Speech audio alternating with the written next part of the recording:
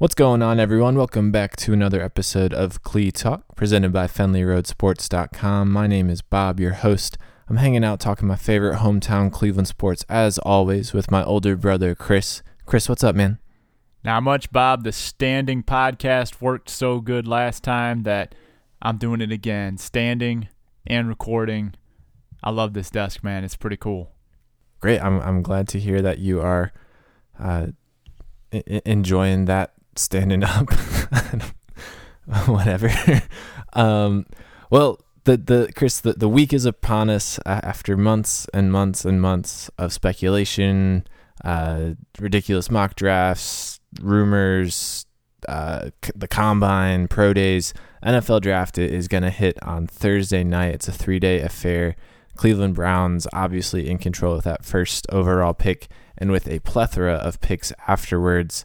This is their time to shine. I mean, Chris, if they are going to not draft number one overall in the future, they need to hit on these draft picks. So, Chris, heading into Thursday, what are your general thoughts about this draft as it pertains to the Browns? Well, first and foremost, I love what the Browns have been doing by manipulating draft picks for future compensation. Let's just look what they've done so far. They've already turned the 103rd pick in this draft into Jamie Collins, who just signed a big extension and was a big fixture on this defense for the last half of the season. They've turned the 142nd pick into Brock Osweiler and a 2018 second-round pick. So even if Osweiler doesn't work out, they still get a draft pick. And the 219th pick in the draft, the 7th-round pick, into a 2018 4th-round pick and a punter. And they still have 11 picks left over. So already they have utilized their draft capital to improve their team. I mean, Brock Osweiler is better than any quarterback who was on the roster last year. Jamie Collins looks like he could be a leader on this defense. And when I think about manipulating draft picks, two teams come to mind, the Ravens and the Patriots. And for the last 16 seasons, these two teams have won 7 of the last 17 Super Bowls with 9 total appearances. They've combined for 15 appearances in the AFC Championship game, 2 against one another. Well, that means since 2000, only 4 years did not feature either one of those two teams. Now we all know New England's been doing the heavy lifting, but let's not just, scoff at Baltimore. 2-2 in AFC titles isn't too shabby either. So this is just a long way of saying that while this analytical approach may seem new, it's really been in existence for the better part of 2 decades with proven results.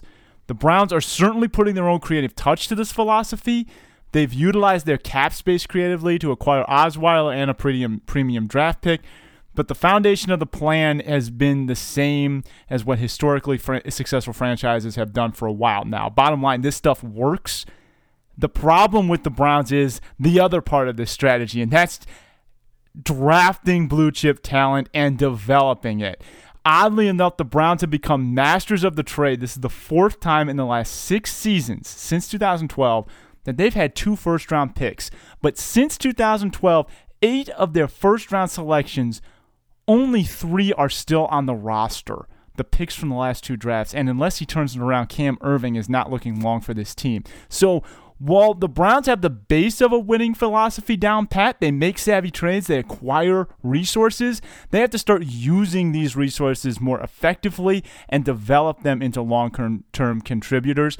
I like what they did last year. I think they're showing signs of breaking out of this, but they've got to do it again in 2017 and continue to build upon the foundation that they've started.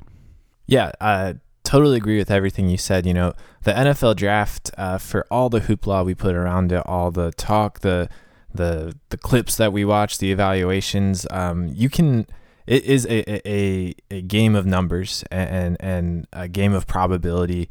Certain rounds have a certain percentage of success. If you think of the average NFL team and where they draft, a first round pick is 50% likely to hit, and it decreases from there. Now, the key word there is average team, because the Cleveland Browns are not your average drafting team, as you've alluded to, have screwed up pick after pick after pick, opportunity after opportunity. If you just open up a random year on Wikipedia for the NFL draft and look at the Browns selection, everyone around them is most likely a Pro Bowler or a stud, with some exception. But they have scoffed on pick after pick, and it really has been. I mean, they are the example of screwing up a draft. Now, the Browns this year and last year are taking the shotgun approach to it, playing the rule of numbers. If you have 11 picks and your odds are 40% of those picks are going to hit, you're going to have more hits than a team that only drafts 7. That's basic math, and that's the analytical approach. I think that this Browns team is more disciplined than some of those other regimes that had multiple first-round picks in the past. I think that they use their analytics to mask their subjectivity and their whims and desires in the draft, and have avoided some pitfalls already. Last year, they traded down twice in that first round and accumulated a ton of picks when they could have, very easily taken a quarterback with that second overall pick, but they stuck to their guns and stuck to their numbers and didn't do it. So, the Cleveland Browns franchise does not give you hope if you consider their long history of failures in the NFL draft, but certainly this regime is doing a little bit differently, a little bit of spin to it.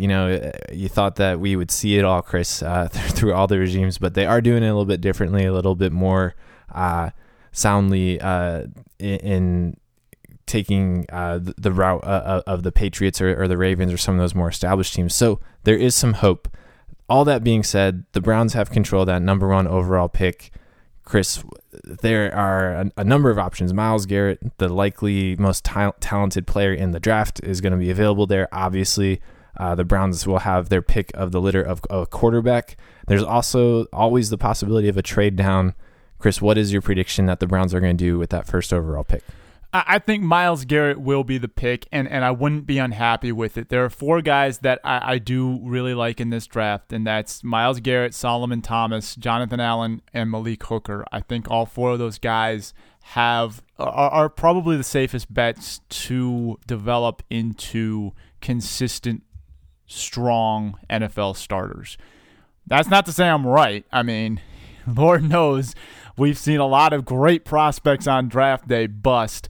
But when you look at all the arrows, all the signs, I don't want them to trade this pick, for one. They have a ton of draft picks this year and a ton of draft picks next year. They don't need more draft picks.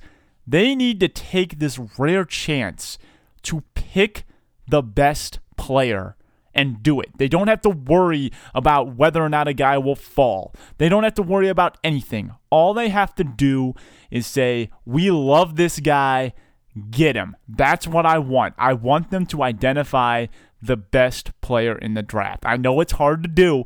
And even if he's not like the number 1, as long as he's like a strong number 2, I don't care. I want blue chip talent on this team because the time for amassing resources, and I hope they continue to do it into 2019 and keep doing savvy deals, but it's over, Bob. It's time to start drafting the talent that's going to take them out of this rut, because the only way they're going to improve and become the consistent contender that we want them to be is if they take exceptionally talented guys. And I can guarantee you, I don't know who they are, but there are going to be multiple guys in this draft who go to multiple Pro Bowls, who have impactful careers, and are long-time NFL starters.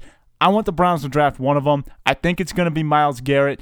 I wouldn't be disappointed in the pick, regardless of what Warren Sapp said earlier. Whatever. I want them to take the best talent on the board. I think it will be Myles Garrett, and I wouldn't be unhappy with the pick.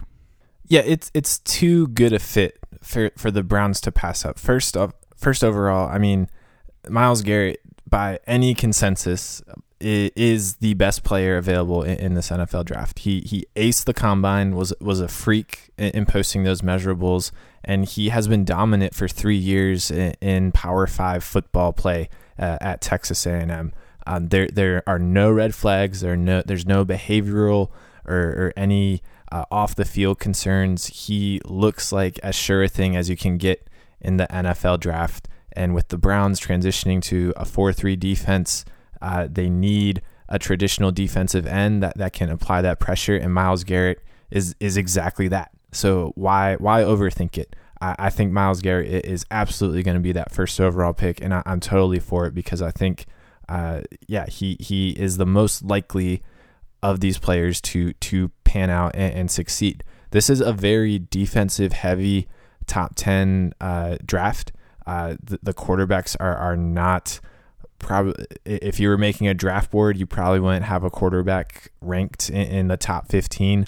Most of those guys would be on the defensive side. There aren't even a whole lot of offensive linemen or wide receivers that are getting a lot of top 10 hype. So for the Browns to go against that and take a quarterback when there is such top heavy defensive talent, excluding Myles Garrett. I mean, you named some of them. Jonathan Allen, Derek Barnett is a guy that I like. Jamal Adams, the free safety from LSU, I think is uber athletic as well and will be a stud as well. I mean, there are about 8 defensive players that I think would make an immediate impact on this Browns roster. But I agree with you, Chris.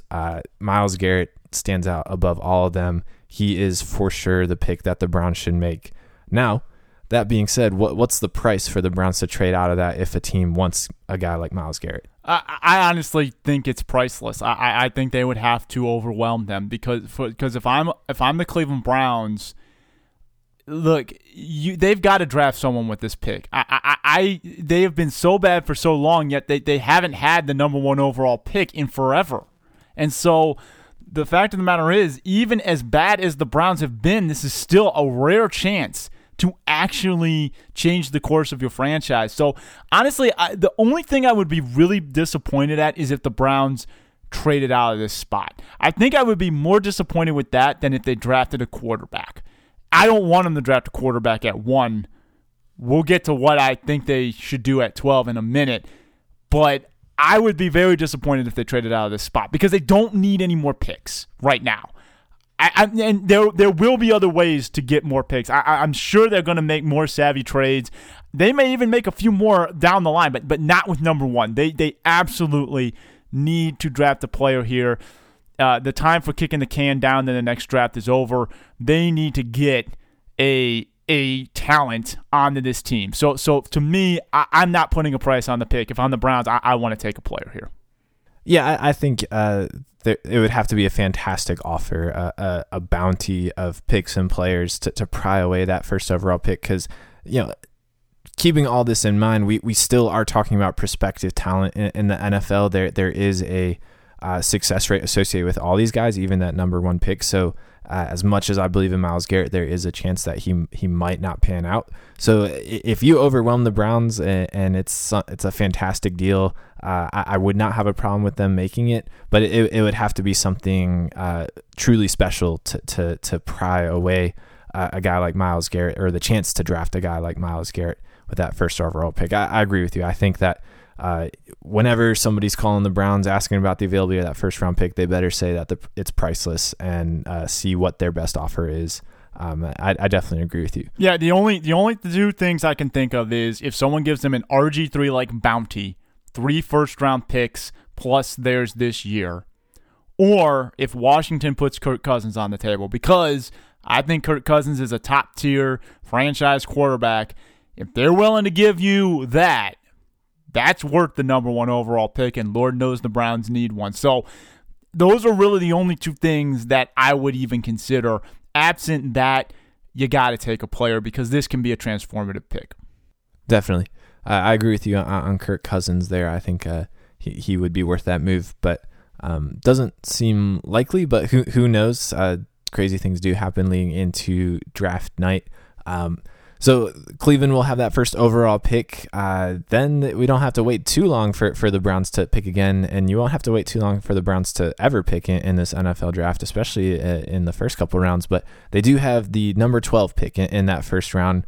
Chris, this is after, by my count, I could see 7 teams between the Browns possibly making a move for a quarterback or considering taking a top-tier quarterback either to start immediately or replace an aging guy like Drew Brees with the Saints in their number 11 pick. Chris, do you think a quarterback is going to be available at 12? Do you want them to take a quarterback? What do you want them to do with that 12th overall pick? Well, first off, I do think a quarterback will be available at 12. While you are right, there is a lot of need for a quarterback ahead of the Browns. I don't think that this quarterback class is blowing anyone away. So I don't think people are going to be willing to pass up on some of the other talent that's available there for a quarterback who, none of these guys scream franchise quarterback coming out of college. Now I understand that's a high bar to set.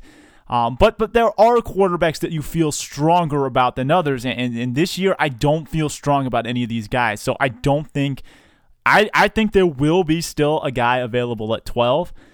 I don't think the Browns need to move up if they want to draft a quarterback. I actually think the Browns could trade down here and still get a quarterback if they really wanted to go that way. Personally, though, I would like to see them trade back into the top 10 and try to get another one of those guys I just mentioned, or some of the guys that you just mentioned, and put Myles Garrett, say, with Jonathan Allen or Malik Hooker or Derek Barnett. Really just hit a home run and say, you know what, it's time for us to get two guys that we feel really good about. Because they've got the resources to do it.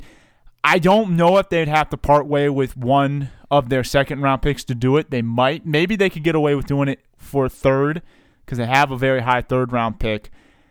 But I would like to see them go up and get another top 10 player that isn't a quarterback. I do not think the Browns need to draft a quarterback with their first 5 picks. That goes all the way through the third round. I don't think they need to do it because I would like to see them give Brock Osweiler 16 games to see if he can be that franchise guy because he's shown potential in the NFL. These other guys in college obviously have never played an NFL game.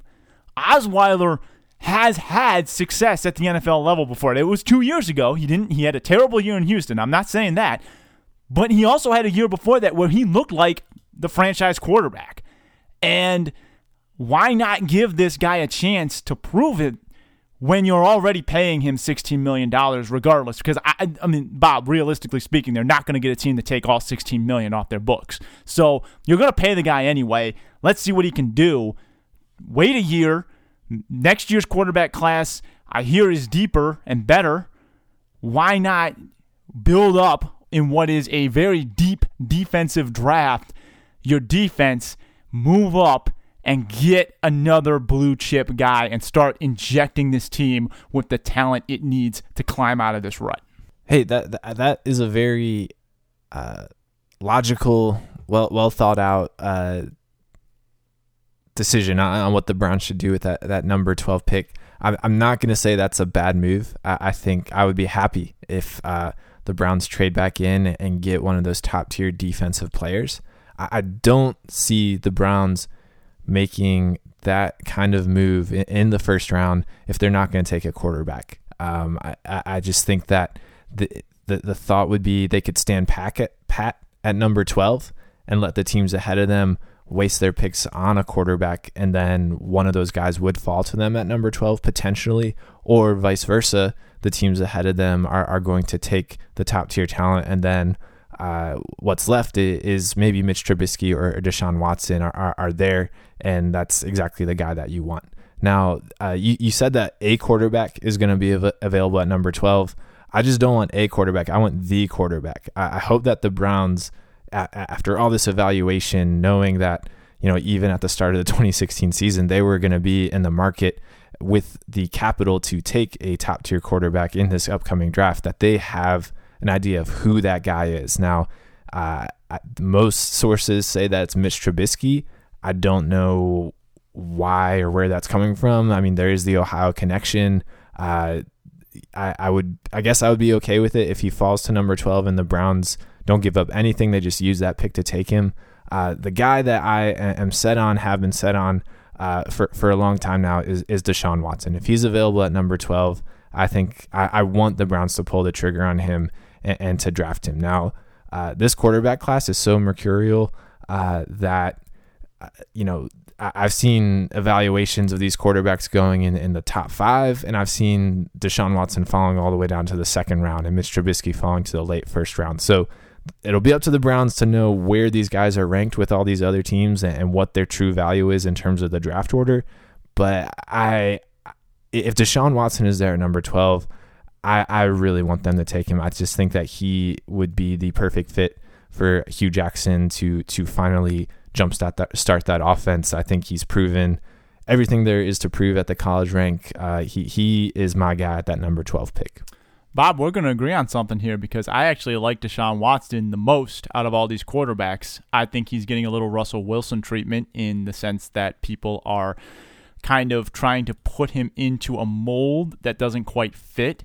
But when you look at his game film, he can play, man. I mean, the guy has played at such a high level in Clemson and is the main catalyst behind all their success the last couple of years. Now, obviously, there are other great players on those Clemson teams. I'm not saying that, but this guy is awesome. I remember ways back when Russell Wilson was in the draft, I said, man, someone's going to get a steal at the back end of the first round. Well, I didn't think he'd fall all the way to the third round, and obviously Seattle got the steal of a lifetime. So the fact of the matter is, Bob, I like Deshaun Watson. And honestly, Ben, if the Browns take a quarterback at number 12, can you really hang him out to dry? I mean, it's not like they don't desperately need one. And so if they've identified a guy, be it Trubisky or Watson, I'd be a little uneasy if it were DeShone Kizer. I really don't like him. I would, if they're going to take a guy at 12, it's got to be Watson or Trubisky because those two I think are a cut above everyone else. I just don't know. I still don't get a sense that either of these guys would be the answer. I could certainly be wrong. And you made a good point earlier. The board I'm looking at has Mitch Trubisky ranked 12 on the nose. He's the first quarterback ranked. Ahead of him is Christian McCaffrey, Leonard Fournette, and tight end O.J. Howard, which are guys I don't think the Browns would consider in the first round.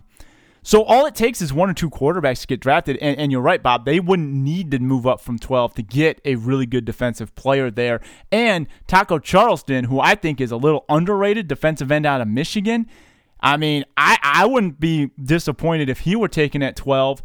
And another guy I really like, I know he's a wide receiver, but Corey Davis out of Western Michigan's a stud. And it's not like they don't need another wide receiver because Corey Coleman, still has a lot to prove. Kenny Britt is inconsistent, and so it's not like they don't need a wide receiver either. I'd be happy there. Honestly, though, Bob, I don't really want them to take a quarterback, but if they do take one and it was Deshaun Watson, I think that I'd be the most content with that. Yeah, I get the Russell Wilson comparison. I think Deshaun Watson has 4 inches on him, though, and Bob, I wasn't talking about measurables. I was talking more about just the approach to evaluating Russell Wilson.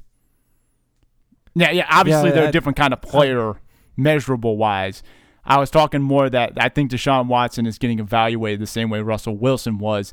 And I think that they're kind of trying to make him the typical NFL mold, but he's not, and he's still having success in college. That's all I was saying there. All right. I guess I get that. But, you talk about game film. I mean, what more film do you want with him? 2 straight national titles going against what is probably the most talented college football team in Alabama, and he rips him to shreds 2 years straight and absorbs just bone-crushing hits from guys like Jonathan Allen and Reuben Foster, who we've already talked about. I'm all in on Deshaun Watson. I would be really happy if they take him at number 12. But just, to reiterate, I just don't see the Browns, this approach, this analytic approach, one of the main rules is don't trade up and don't get too greedy.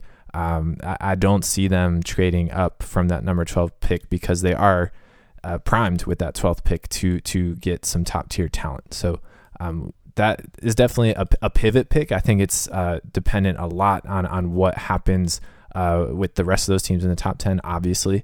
I think the Browns will have there are many possibilities for them to choose from, and it all just depends on what happens before them. Moving on, though, to the second round, the Browns controlled the number 33rd pick overall. That's the first pick in the second round. Chris, what do you want the Browns to do here? Well, first and foremost, if Kevin King, cornerback out of Washington, happens to slide out of the first round and into the number 33 slot, I certainly would not object to the Browns taking him, a very versatile cornerback out of Washington. He's 6'3", 200 pounds. being hailed as the most versatile defender in the draft.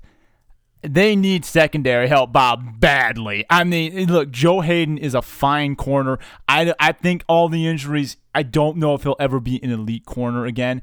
They need help in the safety at corner. They need to replenish that area of the team. And if Kevin King is there at number 33, I mean, that is just the perfect combination of immediate need and what looks to be a very versatile talent coming out of Washington. So I would be ecstatic if they somehow were able to get Kevin King.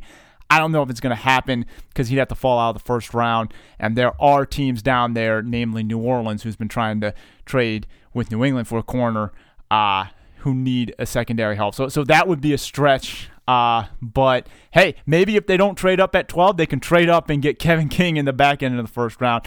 I wouldn't complain if they drafted 3 guys in the first round either. I understand what you're saying. The analytics approach, trading up is not in their sort of blueprint. But the way I look at it is, if you've identified a player that you really like, go up and get him. You got 11 picks. Use your resources to get the guy. So if they don't trade up at 12, maybe they make a move for Kevin King. But this is a guy I really like at the back end of the first round, and maybe he slides to number 33. Yeah, I'm a big fan of Kevin King. I think a lot of teams are, and I don't see him being available in the second round. But hey, things can happen. People can slide. It happens every year, year in, year out. There are a lot of late first round secondary players that I think will be available. Somebody's going to fall out, be it Adoree Jackson, Budda Baker, the corner from LSU, Tre'Davious White. All those guys are late first round picks. Depending how things fall, they might be available in the second round. I too am projecting a secondary player, and I'm going with Jabril Peppers, the safety, the linebacker safety hybrid combo, kind of Swiss Army knife from Michigan. He just today news broke that he turned in a diluted sample at the NFL Combine in terms of drug testing. Now that doesn't mean he's going to be in any trouble entering the NFL, but he is bumped up to the first tier of drug testing. So when he fails another test, he will receive a suspension. Now the Browns will have to weigh whether that's worth it or not, but I certainly do think it is. I think that we are so hypersensitive heading into the NFL draft to any negative news that does affect this draft status. I mean, look at Laramie Tunsil last year. A video gets posted just a couple hours before the draft. This was a guy that was probably going to be the number 3 overall pick in that draft, and he falls all the way down to number 13, going to the Miami Dolphins. It happens year in and year out. I think Jabril Peppers, who was a mid-first round pick before this news broke, could very easily slip into the Browns' hands. I think it's very likely that some teams are going to pass on him because of this diluted sample. And if he does land at number 33, I think the Browns should definitely pull the trigger on him. This is a guy that can play free safety. He can line up, is strong enough to play linebacker, so he's a sound tackler. I think it's exactly the Mark Barron, Landry Collins type role that we saw be developed last year. Greg Williams coached Mark Barron in LA. I think it's exactly what the Browns need in the secondary. So I'm a big fan of Jabril Peppers, and I think if he's available, the Browns should take him. Oh, certainly. Very strong career at Michigan. You said it best, Swiss Army knife. He can play a little bit of everywhere. You got that linebacker mentality with the safety. Always a good to have in this day and age of the NFL, where guys are being asked to play just kind of out of position everywhere to try to match up with some of these more exotic offensive schemes, especially, with teams trying to control the pace. Another guy I like is Marlon Humphrey, a cornerback out of Alabama, 6 feet. I like tall corners. I like corners who are big. That's how Seattle was able to intimidate people with their no-fly zone. If you get a bigger corner in there, you can really disrupt some of these wide receivers who are actually pretty big themselves. So I agree with you, Bob. I think this is where they address the secondary need. I would be stunned if Jimmy Garoppolo, and even more stunned if Kirk Cousins. I think the Browns would have to give number 1 to get Kirk Cousins, but I'd be stunned if Jimmy Garoppolo gets moved. I don't think that is going to happen for the number 33 pick. Yeah, I don't think so either. I think I don't think that's going to be a draft day trade. I think if that's going to happen, that's going to happen before the draft even starts, or it would have happened already. I think that the availability of Jimmy Garoppolo has passed a little bit. I just don't see the Browns making that move now heading into the draft. And I don't think he's as available as he was a few weeks ago. I think they've stopped shopping him a little bit. So I think the Browns will not, if they add a quarterback, it's going to be through the draft. I don't think they're going to use some of these draft picks to get their quarterback, a proven quarterback. So I don't see that number 33 pick being involved in a trade for a quarterback. The Browns do have a second round pick, number 52.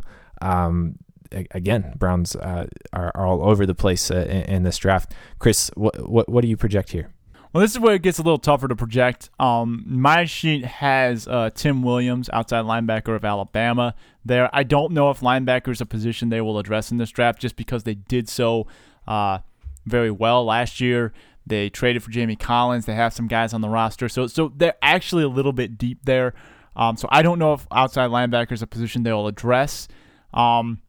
But again, to me, the theme of this draft, I want it to be very defense heavy because it's so deep defensively, and the Browns need so much help. I'd like it if they went another secondary player, if another one of those guys kind of fell to them. Maybe some of the scraps from the high second round, some of the guys we already mentioned. But honestly, I just want them to continue to build up a unit on this team. So I would like them to continue to go defense and continue to just put all their resources to building one thing up and hope that some of it sticks. Like we mentioned earlier, that shotgun approach. If you're going to succeed on 40% of your picks, hey, let's put it all into one resource and start building it up.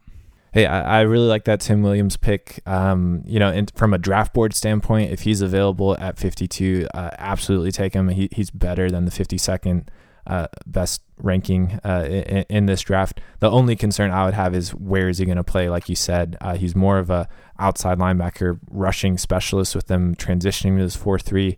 Would he have a role? But if he's there, I think you just have to find a way to fit that talent because he can get to the quarterback and did it very well at Alabama. I'm going a little bit different approach. My thought is you had the first overall pick, the most valuable pick in the draft. You've had another first round pick. You had the first pick in the second round of the draft. So you've already selected 3 times in the first 33 picks. Why not take a little bit of risk with this number 52 pick and take a guy like Sidney Jones, the Washington cornerback that played opposite of your guy that you wanted in the previous pick. Sidney Jones is nursing an Achilles tear right now. He tore it during the pro day, but in the 2016 season, he did not allow a single passing touchdown when he was in coverage against a wide receiver. He's 6 foot. He's not as tall as his counterpart, but by all metrics and rankings, he is certainly talented enough to be a first-round corner. The only reason he's going to be available here is because of that Achilles tear, which by all accounts he'll be ready to play come September. But the Browns already have invested heavily in players that'll be available on day one in this draft with those first 3 picks. Why not take a risk on a guy that in the future could potentially be one of the steals of the draft in Sidney Jones? Well, Bob, here's the thing. Sidney Jones on my board is rated around 74. The Browns are picking at 65, right back behind that pick 52. There's a chance they could get Tim Williams and Sidney Jones. But I hear you there. I mean, if you've got a guy with a first-round grade and you've already taken 3 guys, essentially 3 first-round picks, because you're picking 33, but there's going to be some leftovers from the first round trickling down to that number 33. So you've already made 3 premium picks. I agree. Get a little risky. Take a guy that you feel good about that could be a steal of the draft. And yeah, it addresses an immediate need. And wouldn't that be something if they got both Washington corners reunited, that secondary in Cleveland? That would be kind of a cool story if they were able to pull it off. But then again, maybe if they get Kevin King, they don't draft Sidney Jones. But Bob, I mean, wouldn't that just be fantastic if they ended up with Tim Williams, Kevin King, and Sidney Jones with their 2 second and third round picks? That would be pretty crazy. I wonder how many times that's happened, like 2 starting corners going to the same team. That would be sweet. I mean, they're both uber talented, so I would have no problem with it. and the odds are one of them's going to be a hit. So I would be definitely okay with that. And as I said before, love corners who are 6 feet, taller, bigger. I don't just write off corners who aren't 6 feet because a lot of them are a little on the shorter side for an NFL player. But, I mean, if you can get 2 big corners to put them in with Joe Hayden, all of a sudden you have the potential to develop something. I mean, I don't expect those guys to come in and light it up right away because corner is the toughest position to adjust to in the NFL. So anytime you draft a secondary position, you got to understand that it's going to be a little bit of development there. Yeah, definitely. There is a learning curve with that position for sure. So we're not going to go into every pick that the Browns have. We just previewed those first 4. That they have 7 more, and Chris detailed those picks at the start of the draft. But Chris, heading into these late rounds, they have a pick in the 3rd round, another in the 4th. They have 3 in the 5th round, 2 in the 6th round. Are there some sleeper picks that you want? Who are you projecting late in the draft that you really want to be on a Browns roster?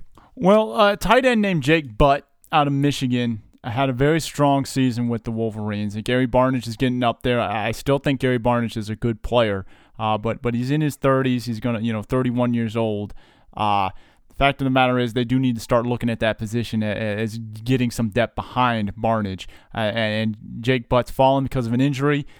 They may have to spend their 3rd round pick on him. I don't know if he'd be there in the 4th round, but I think he would be a bit of a steal if they got him late. Then there's another guy, Kareem Hunt, running back out of Toledo. He's rated kind of 118, so that's more of a 4th round grade. The Browns have so many picks, and I know Isaiah Crowell looked good. It's not that I don't like Isaiah Crowell. I do. But I don't think that the day and age of the one running back workhorse, I mean, that's not something that happens very often. If you can get a little extra support in the running game, I think that would help out. You look at all the great teams, they're running 2 running backs now. You look at the Patriots, the Falcons, list goes on. So I think if they could add some depth later in the draft at running back, that would help as well.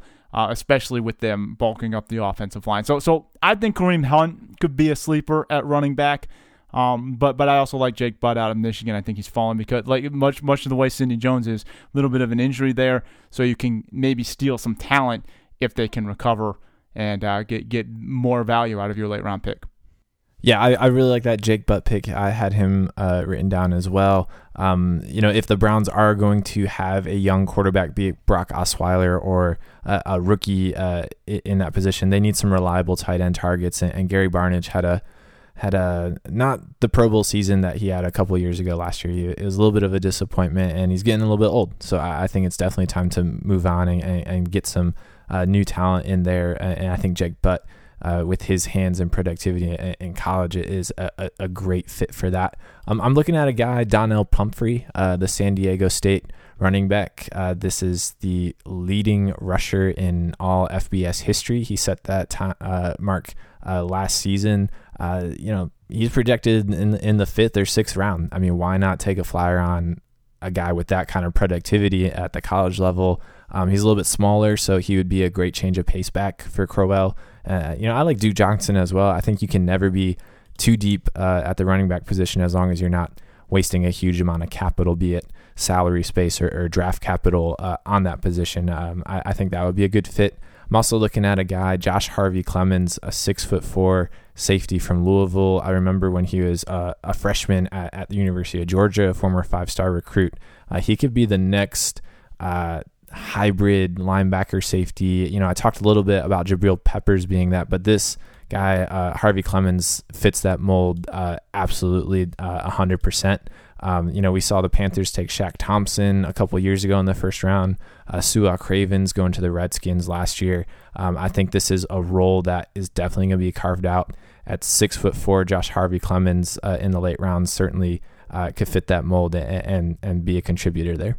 And we will definitely see, man. I mean, it is so hard to project the later rounds. I mean, last year we were talking, the top 5 cornerbacks, Hackenberg and Connor Cook, and then Connor Cook fell all the way to the 4th round. 2 or 3 other guys were drafted before him. So after day 1 and really after day 2, it gets kind of a wild kind of West feel to it.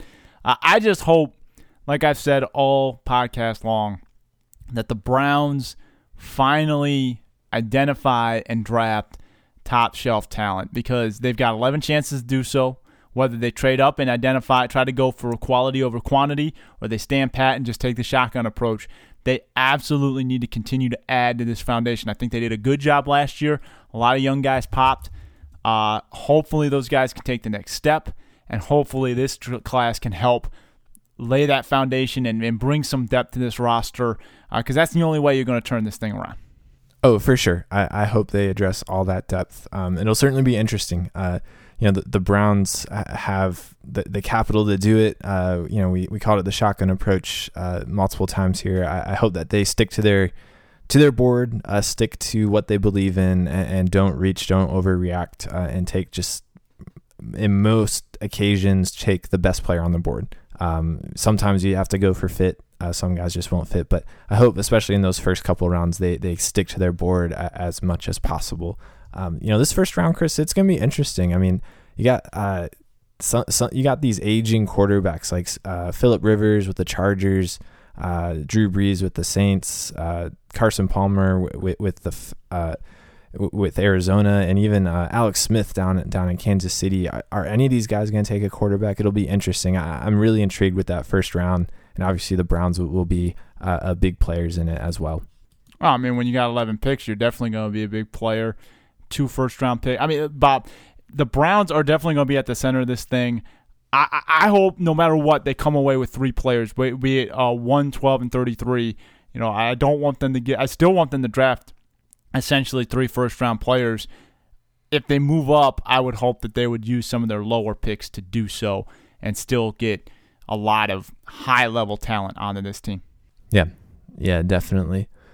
Well, the draft will be complete by the next time we record, so we'll have all of the recap there and our reactions to it, and maybe we even, one of our picks landed and was correct. Who knows? It is a crazy couple of days of the NFL draft, but we are going to move on to some of the local news. The Indians finally turning it on against the Twins and the White Sox, getting I don't know, is it considered a sweep of the Twins if they didn't play the 4th game? Yes, it is. Because they are going to play that. All right. So they swept the Twins in what was supposed to be a 4-game series, but in a 3-game series, continued that streak with taking the first 2 games against the White Sox, shutting them out in both those games from Corey Kluber and Carlos Carrasco, dropping that last one on Sunday. But Chris, this is a great turnaround from the previous week.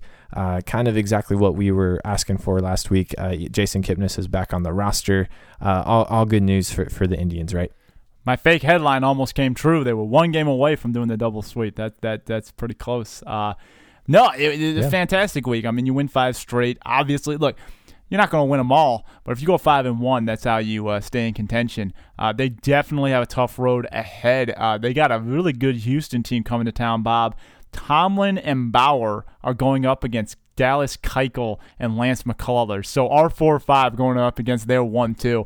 That's going to be a bit of a test for Tomlin and Bauer. Hopefully they can continue to build off the momentum they gained on that road trip. I think that's the most impressive part for me, was to see Tomlin and Bauer shake some really bad opening starts and get back on track, because they need to settle in order for this team to do what they did last year, and that's not lose more than 3 games in a row at any point in the season. I still think that's the most impressive statistic about the 2016 Cleveland Indians. If they do that again, they're definitely going to win the division. So all things are right in Tribe Land, and hopefully they can continue it, because they, like you said, Houston, and then they get Seattle coming into town. Those are 2 teams that have playoff aspirations of their own. Yeah, for sure. It'll be an interesting week. The Twins and White Sox were, I think, good tune-up games for them. So it'll be cool to see how they react, especially, like you said, those opening games with Bauer and Tomlin on the mound. One of those guys needs to turn around and get some consistency. But definitely a good righting of the ship last week with that 5-1 record against the Twins and White Sox. Underlying that news, though, the good vibes, is the rumor and the story that Francisco Lindor reportedly turned down what is rumored to be over $100 million contract extension with the Indians in the offseason. The Indians don't really negotiate contract extensions during the season, so they aren't negotiating now. But most outlets are reporting that Lindor refused a substantial extension. Others are numbering that at over $100 million. Chris, are you concerned about this news? What are you making of it? Well, first off, Paul Hoynes said that the Indians did make for Francisco Lindor what they dubbed a substantial extension offer, but they didn't confirm it was in the $100 million range. First and foremost, if it was less than $100 million, I don't blame Francisco Lindor for turning it down. You look at all the stars getting paid. Lindor's debt, the $100 million for Lindor, I think is a bargain over 5 or 6 years. So, look, Lindor's just doing what's smart. The guy's got endorsements coming in. He had a great World Baseball Classic. He's very marketable now. Look, he's not your typical rookie because endorsements are rolling in. He's not going to feel the arbitration pressure like some guys will. So while you do have him under control, the arbitration doesn't start until 2019, not a free agent until 2022.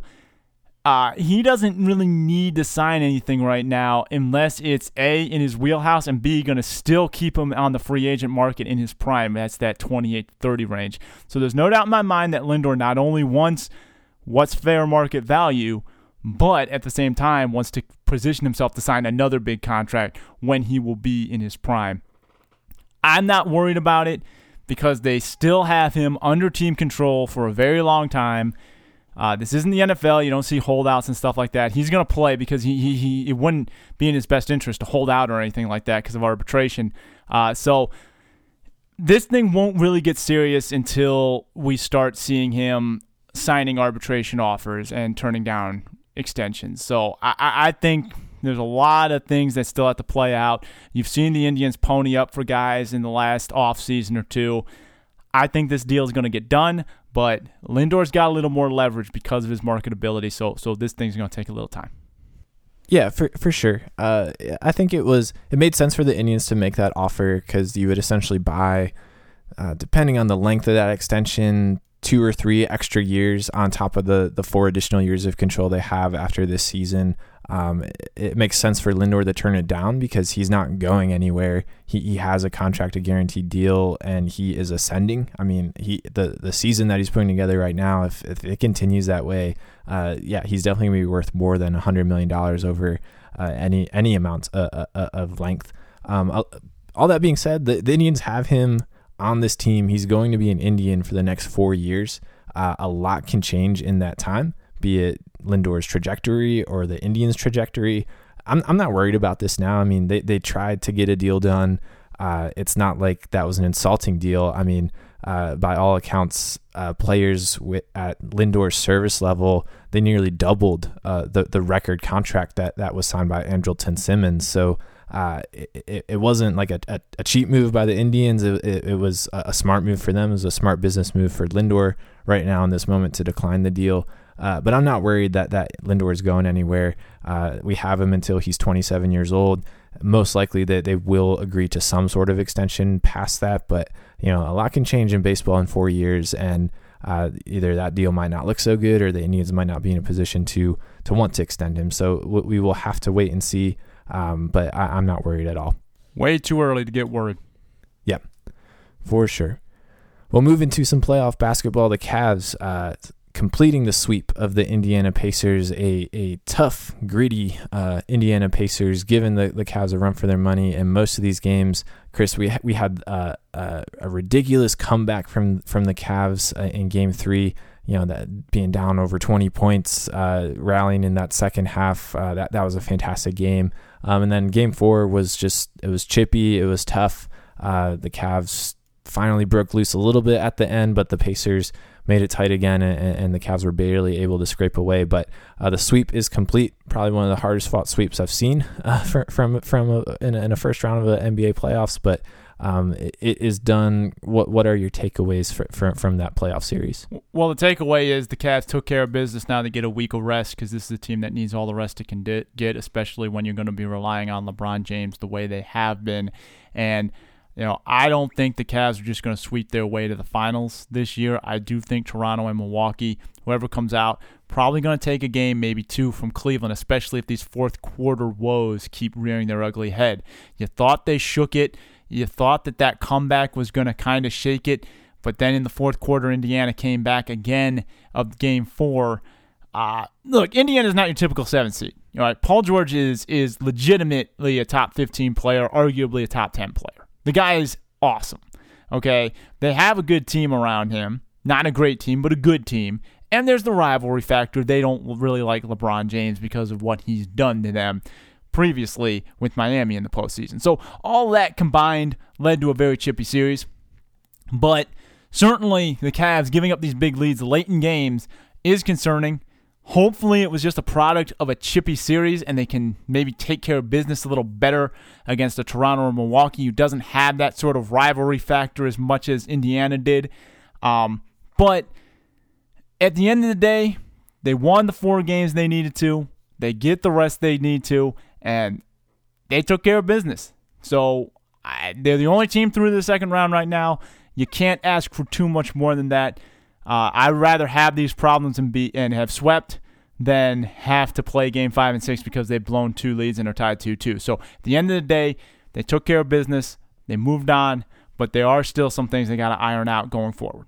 Yeah, it's odd. I mean, they definitely they got the sweep, and I mean, what more can you ask for from a team? But the way they blow those leads, it gives you pause. But at the same time, anytime they blow the lead, they are able to grind it out and win. So does that make you more concerned or less concerned? I don't know. All I know is that they won 4 games in a row against a playoff team, and now they're resting for a week. I think that's fantastic.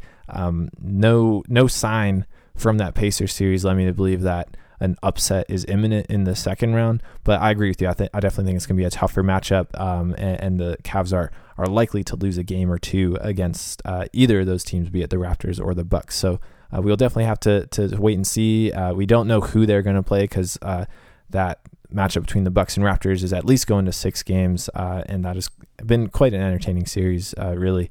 But moving out from the macro perspective in this first round of the NBA playoffs, Chris, like you said, the Cavs are the only team to complete their series, so we have a lot of basketball being played yet. What's your biggest takeaway storyline from the rest of this playoff series so far?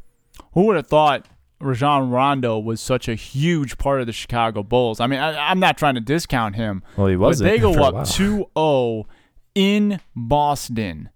I mean, you would think they'd at least split. I know he was injured, Rondo, but you would think they'd have enough talent to at least split and force the 3-1. That series is back on serve, man. They come home and lay 2 big eggs against Boston. First off, credit Isaiah Thomas, the guy. I mean, look, man, he's putting that whole team on his back. He is putting that whole team on his back, and maybe that's it. I mean, Rajon Rondo, clearly a better defensive point guard than Michael Carter-Williams, Dorian Grant. So the fact of the matter is that has completely changed this series. Chicago looked like they were going to mop the floor with Boston, maybe winning 4 or 5 games. Now I think Boston's going to be back on track. I mean, you come back from 0-2 and now you've taken back home court. This series has swung back in favor of the Celtics. Who knows what Game 5 will bring, but that's certainly the story for me. What looked like a big, juicy upset is turning more into a, Boston's getting gritty.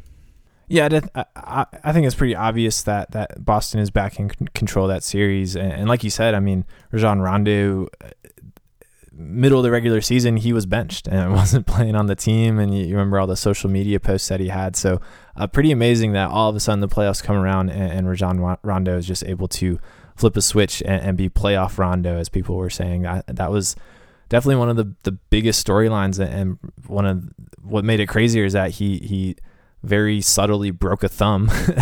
I didn't even know that he got injured in that second game, and now all of a sudden the Bulls look clueless, and Boston's back in control. I'm going with Blake Griffin injuring his toe, and he is done for the playoffs. So even if they survive the Utah Jazz, the series is now tied 2-2 heading back to Los Angeles.